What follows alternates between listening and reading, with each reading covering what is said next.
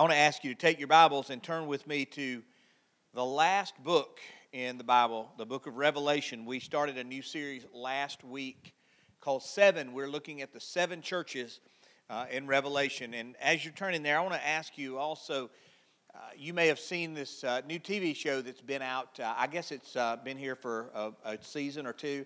It's called God Friended Me. Have y'all seen that or heard of it? I've not seen the show myself, but I like the premise. Nobody writes letters anymore. Everybody's on social media. And so it's about this atheist radio personality who gets a friend request from God. And we, if you're on social media, you typically get friend requests, and you have people writing in and asking you about certain things. But like I said, nobody writes letters anymore. It's all on social media. But what would you think if you got friended by God? Or even better, what would you think if you got a letter from God? What would you think if you got a letter from Jesus himself? Would his word bring commendation, or would it bring condemnation?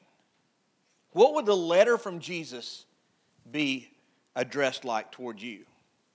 And that's kind of a trick question, because we do have a letter addressed to us. It's found here. There's several letters that we have. It's God's word, and in the scriptures, we have letters that speak to us. That's God's love letter. You may have heard it described that way. It's God's letter to us, and we're looking at the last letter that Jesus wanted us to grab onto, the book of Revelation. And in the first, or in the chapter 2 and chapter 3, it deals with seven churches that Jesus had a message for. And John, the apostle, through Jesus, or Jesus through John, writes to these seven churches in Asia, which is modern-day Turkey. And we found out last week that these letters are just as relevant, just as important today as they were to the churches that they were written to 2,000 years ago. And today we're going to be looking at the church in Smyrna. Not Smyrna, Tennessee, not Smyrna, Georgia, but Smyrna over in Turkey these days. And so we're looking at the church in Smyrna, and it's only one of two churches in the seven churches that doesn't get a criticism, doesn't get a critique, or doesn't get a correction. And part of the reason is because this church is known for its suffering, for its struggle. It's known as a suffering church, and as we get into the message, you'll learn and understand why it's known as a suffering church. But let me give you a little background on the church in Smyrna and the city of Smyrna. See, Smyrna was a devoted city. It had a lot of temples to certain gods, to different gods, and the way it was situated is there was a hill with all of the temples on it that kind of made a semicircle, and from a distance it looked like a head with a crown on it. And it was actually Smyrna became known as the crown of Asia. So it was a devoted city because it had all the temples to so many different gods. But the biggest thing that they were devoted to was emperor worship. They worshiped the emperor. Domitian, one of the emperors there, made it mandatory that everyone who was a citizen of Smyrna would annually declare that Caesar is Lord. They would come into a public place, grab a pinch of incense, and declare Caesar is Lord. And imagine that setting for a church. It'd be frustrating, wouldn't it? Because as Christians, who is Lord? Jesus. And to have to deal with that sort of controversy and that sort of criticism of who you believe to be Lord, and the country saying you've got to declare that Caesar is Lord, it would be unnerving. It would even be scary. And let's take a look at what Jesus' words for the church at Smyrna is. It's in Revelation chapter 2, starting in verse 8. It says this: "Write to the angel of the church in Smyrna. Thus says the first and the last, the one who was dead and came to life. I know your affliction and poverty, but you are rich. I know the slander of those who say they're Jews and are not, but are the synagogue of Satan. Don't be afraid of what you're about to suffer. Look, the devil is about to throw some of you into prison to test you, and you'll experience affliction for 10 days. Be faithful to the point of death, and I will give you the crown of life. Let anyone who has ears to hear listen to what the Spirit says to the churches. The one who conquers will never be harmed by the second death. Would you join me as we pray? Father, as we read your word, God, I pray for those words that you spoke to Smyrna, the church in Smyrna.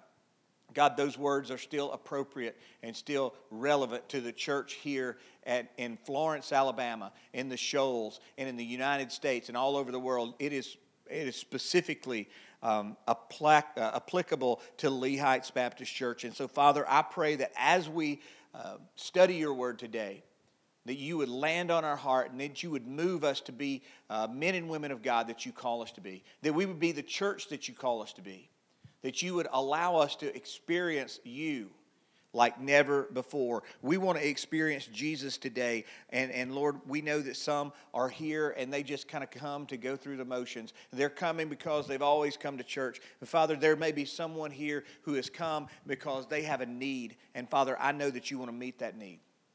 And Father, there's some that have come because they need to know you. And they need to be drawn close to you. And I pray, Father, that you would do that today. And Lord, we'll trust you to move the way that you see fit. And we trust that you will change lives the way you see fit. And Lord, I pray that you would mold this church and shape this church into the body of believers you want us to be. And Father, we'll give you the praise for that in Jesus' name. Amen. Now Jesus says through John, he says, the one who was dead and now came to life. He's talking about himself. Jesus is talking about himself. He's talking about his power over death. And it's interesting, he begins the letter to Smyrna this way because Smyrna had been destroyed, actually been destroyed 2 times. And they were built back more beautiful each time. And so it was a very beautiful city. And it's interesting because Jesus comforted them, saying, I know that you've been destroyed, but you've come back to life. They were actually known as a city who had come back to life. You know who else in this story had come back to life? Jesus. Not just a Sunday school answer, it's actually the correct answer. Jesus is the one who came back to life. And so he says, hey, I understand. I know what it's like to be destroyed. I know what it's like to give your life to be destroyed for the sin of the whole world. But 3 days later, I'm alive again. Jesus gave them comfort, and he addressed the problems that the Smyrna Christians faced. The first problem that they faced that he addressed was the problem of poverty. See, the church experienced affliction and poverty because the economic life was centered around Caesar worship, emperor worship. And what happened was like I said before, they were required, since Domitian, the emperor, made it mandatory, they were required to go into a public place, take a pinch of incense, and declare, Caesar is Lord. Well, and once they did that, they would be given a certificate of completion. It's almost like when you get something at the end of Vacation Bible School. Here you go. They get one of those certificates of saying you did a really good job of declaring that Caesar is Lord. And so now they would take that certificate and they could get a job. You could not get a job. You could not hold a job unless you had that certificate. So if you didn't declare publicly Caesar is Lord, you couldn't get a certificate, meaning you couldn't get a job, meaning you couldn't make any money. That's why you were destitute. That's why they were poor, all because they wouldn't compromise in their faith. There was a problem of poverty. Now, we don't necessarily understand and know what poverty is like in this country. We are a very rich and wealthy country. But there may soon come a day when Christian convictions may cost you financially. Just ask a Colorado baker who refused to bake a cake for a homosexual wedding because it violated his convictions. Now, if you followed that case over the last few years, he won the Supreme Court case, but it still cost him financially. Are there times in your life when you considered being quiet, being silent, or even compromising your faith just to get along at work? Just to get along with people who you do business with, just to get along with people who you know disagree with your stance on faith, just so it'll be financially expedient. See, this is what the church in Smyrna dealt with. That's why they were a church in poverty. But there was also a problem of persecution. See, Jesus warned them because he said greater persecution is about to happen. It's not just that you're broke, you're also going to face persecution. And see, we don't really face persecution in this country either, do we? I mean, when we don't get our favorite parking spot or somebody's in our seat at church, man, we think we're persecuted, right? Come on, oh man, God, you've got to come through for me. They're sitting in my seat. Oh, gosh. No, these Christians in Smyrna were being slandered by what Jesus described as the synagogue of Satan. Pretty harsh words, don't you think? But these people who were part of the synagogue of Satan, Jesus used these words to describe the people who pretended to know Jesus, but they rejected the foundational truths, the foundational doctrines, things like the virgin birth, the substitutionary atonement, the gruesome death, the bodily resurrection, and the promised physical return of Jesus. They rejected all that, and they replaced them with rules and regulations, and they came up with laws that if you did not comply by their rules, their regulations, their laws, you would be persecuted. Listen, when you take a stand for Jesus, people will come out of the woodwork to criticize you. Sometimes even those closest to you, family members, people you work with. They'll slander you. They'll say false things against you. But you know, Jesus warned that that would happen. In fact, in Matthew chapter 5, in the Sermon on the Mount, in chapter 5, verse 11, he said, you're blessed. Jesus himself is saying, you are blessed when they insult you and persecute you and falsely say every kind of evil against you because of me. Doesn't sound like I'm blessed, right? We don't like those kind of things, but this is what Jesus said. Be glad and rejoice. Jesus, you're not making any sense here. I don't want to be glad and rejoice. I don't want anybody criticizing me. I don't want anybody persecuting me. But he said, be glad and rejoice because your reward is great in heaven. For that is how they persecuted the prophets who were before you. And Scripture says, if you want to live a godly life, you will be persecuted. That doesn't make a good bumper sticker, does it? Because we want everything to be rosy and wonderful. But Jesus said things are about to get worse. Have you ever been at the point where you think, things can't get worse. It's really bad. Things can't get worse than they are right now. Maybe you get really sick. And you're thinking, man, I got to get better to die. Y'all ever felt like that? You've ever been that sick where you feel, man, it can't get any worse than this. And then your car breaks down. And then you lose your job. And everything spirals out of control. And you think, well, things surely can't get worse. Well, imagine being told after all this persecution, after all this poverty, Jesus says, hey, but wait, it's going to get worse. And he goes on to say, you've already struggled with poverty, and now you're going to go from struggling to all-out suffering because they had to face the problem of prison.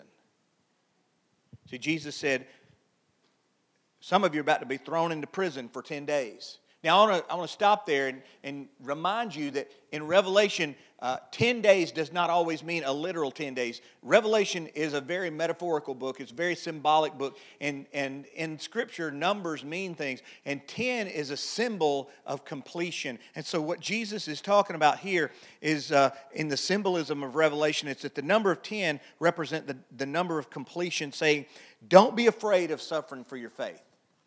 Because it's not going to be continuous. It's not going to go on forever. Those days will be completed soon. It's not endless. They'll be completed and your suffering will end. And so sometimes when people think, man, prison would be absolutely the worst. But let me remind you, some of the godliest people in history spent time in prison. Some of you are old enough to remember Watergate and Richard Nixon. And Richard Nixon had a man in his cabinet. His name was Chuck Colson. Now, Chuck Colson was a bad dude. He was his hatchet man. He was his Watergate guy. And so Chuck Colson was arrested and he got put in prison for a long time. But while in prison, he met Jesus. And he began a ministry called Prison Fellowship. And throughout the rest of Chuck Colson's life, he spent time winning prisoners to Jesus and sharing the gospel all over the world. Chuck Colson is one who benefited spiritually from being in prison. Paul the Apostle, who wrote most of the New Testament, he spent many years in prison. In fact, he wrote many of the letters in the New Testament while he was in prison. So we had the problem of poverty, the problem of persecution, the problem of prison. And how would you like to be a member of that church? Not real excited, right? Hey, come to church, man, and be persecuted. Come to church. We're the poorest church in town. Can't even pay attention. Some of y'all get that later. I mean, that's not a great selling point for churches. The church is under a lot of pressure. Church of Smyrna is under a lot of pressure. But the church today is under a lot of pressure. All churches feel pressure. And I love what the missionary Hudson Taylor said. He said, it doesn't matter how great the pressure is and where it comes from. But what matters is, does the pressure move you closer to Christ or drive you away? When you are pressured, when you're going through struggles, when you're going through persecutions, when you're going through a tough time financially, does that draw you close to Christ or did it drive you away?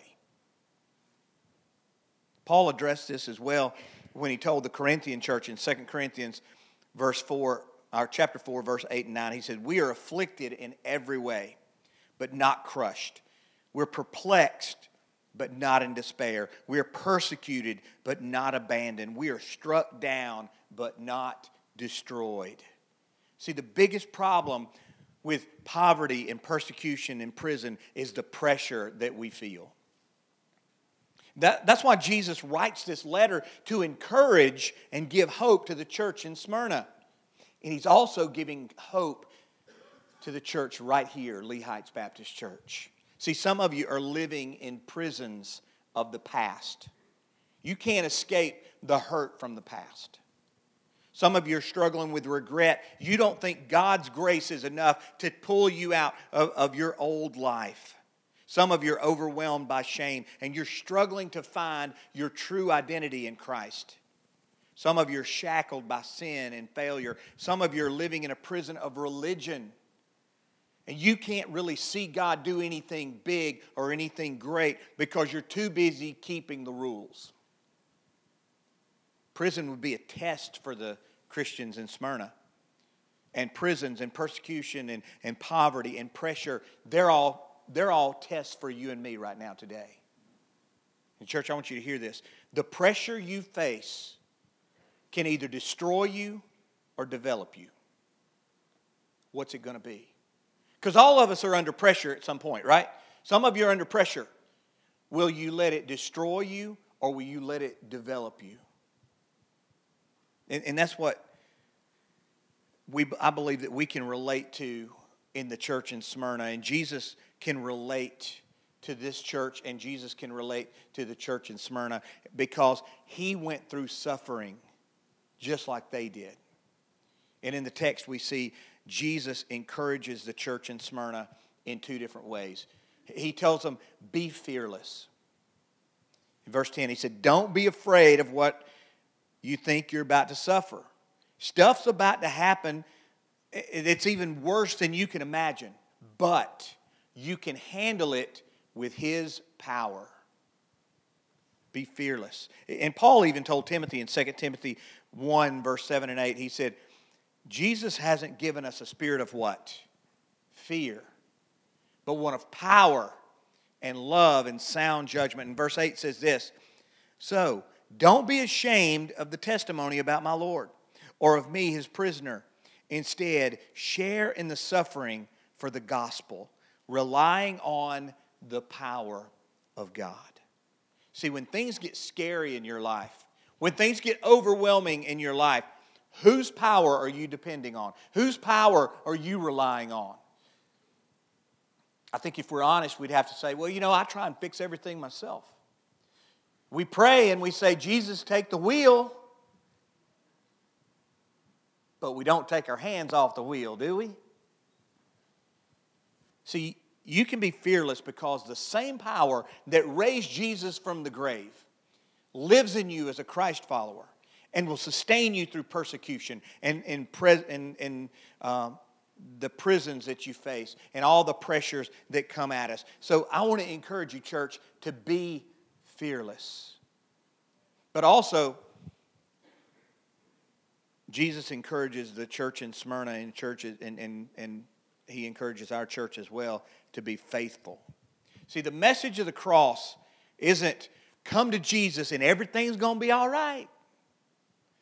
Everything will come up roses and everything will be wonderful and you won't ever have any more problems. Did y'all sign up for that? Did somebody say, hey, if you just get saved, if you just come to Jesus, everything is going to work out fine? And it will in the end, but we're still living in a fallen world. See, the message of the cross is not come to Jesus and everything's going to be blessed and easy. I love what Dietrich Bonhoeffer says. No, I don't love it. I hate it. Because Bonhoeffer says, when Christ calls a man, he bids him to come and die. Deny yourself. Take up your cross and follow me. We quote that a lot, but man, that requires our whole life. Christians, we've never had to face it in this nation. We've never had to face persecution. We've never had to die for our faith very much in this nation. Unfortunately, we see that in other parts of the world. But as followers of Jesus, we've got to be fearless and faithful, even to the point of death. Are you willing to do that? I mean, if I said, hey, show of hands, how many of you are excited about laying your life on the line for your faith? I think we'd all raise our hands. But what happens when it comes to that point? I would hope that if we faced that, we would be like the bishop of Smyrna in 155 AD. A man by the name of Polycarp, who was actually a disciple of John who wrote Revelation. In 155, he was the pastor, he was the bishop, the overseer of the church in Smyrna, and it came time for people to go into the public arena and declare Caesar is Lord. Polycarp didn't do that. And so some Roman bounty hunters came to collect Polycarp and drag him into the public square. And so as they come to get him in his home, they look at him and they said, this guy's old. And Polycarp says, hey, come on in. And he actually fixes them a meal and asks them if he could have an hour to pray before he goes with them. And so they let him do that. And after an hour of prayer, or a couple hours of prayer, he goes with them and they take him into the arena. And where everyone is waiting on the edge of their seats for him to declare those three words, Caesar is Lord. And as he entered the stadium with the guards, it's reported that a voice from heaven was heard saying, be strong, Polycarp, and play the man. Other people heard the voice, and Polycarp was brought up, and he refused to deny Christ. He refused to say the word. He refused to take the incense and declare that Caesar is Lord. And the leaders there, they looked at him and said, dude, you're an old man. Please just recant for a moment and save your own life.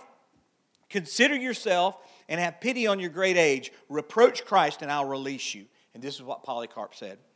86 years I've served him, and he's never wronged me. How can I blaspheme my king who saved me? And so they threatened Polycarp to burn him at the stake. And Polycarp said this, what are you waiting for? Wow. And he said, leave me They went to gather wood, and they were preparing to tie him to the stake. And he said, "Leave me. He who will give me strength to sustain the fire will help me not to flinch from the pile." He's saying, you don't have to worry about me trying to get away. I'll stand right here and take it. So they lit the fire, and Polycarp prayed this prayer. He said, "I give you thanks that you count me worthy to be numbered among your martyrs." Would you respond like Polycarp did? I would hope that I would. But if I'm honest, I'm not sure. I hope that we never face that kind of persecution in our land. But persecution in the early church was the fuel that caused people to be fearless and faithful. And I hope we never have to face it like that. But that's not a good question. Would you be okay? Or would you be faithful and fearless if faced with the same situation that Polycarp did? That's not even a good question. I think a better question is this. It's not, will you be faithful in the day your life is challenged? But a better question is, will you be faithful in the challenges of daily life? Because that's what you're going to face today. That's what you're going to face tomorrow. Jesus promised that the faithful would receive a crown of life, the victor's crown for a race well run. And those in Smyrna understood what crowns were, because remember, they were called the crown of Asia. And he said, if we're fearless and faithful and we conquer, his promise is that we never have to be harmed by the second death. Sure, we may give our lives physically through persecution, but we will never have to fear the second death. Physical death holds no power over us. It held no power over Polycarp. And it holds no power over us because of Jesus' resurrection. We can experience eternal life with him in glory. Imagine what it would be like if we lived our lives in this church, specifically Lee Heights Baptist Church, if we lived our life like Jesus encouraged the church in Smyrna to live. And you may think, well, that's Derek, that's just for the special forces. That's just for like professional Christians or Jesus freaks. Not really. No, the expectation and the determination of every Christian, every authentic Christian, is to be fearless and be faithful. So the question this morning is, how will you respond to the message that Jesus gives to the church in Smyrna? Because he's given you that message today to Lee Heights Baptist Church. Will you be fearless? Some of you this morning, you need to be fearless and step out in faith and trust Jesus Christ as your Savior. You need to be fearless and say, I forsake everything that I've ever done, and I'm going to trust Jesus Christ. And you fearlessly follow Jesus. Or some of you, will you be faithful? Will you be faithful to Christ and his word? Will you forsake the past hurt and the little compromises and the hollow religious practices that you've been going through for years and years and years, and then promise to follow Jesus faithfully? And make that commitment. What is your decision? Who is Lord of your life? And just like Polycarp heard on the way, you and I need to play the man, play the woman. Stand up and be fearless. Stand up and be faithful. Let's pray together.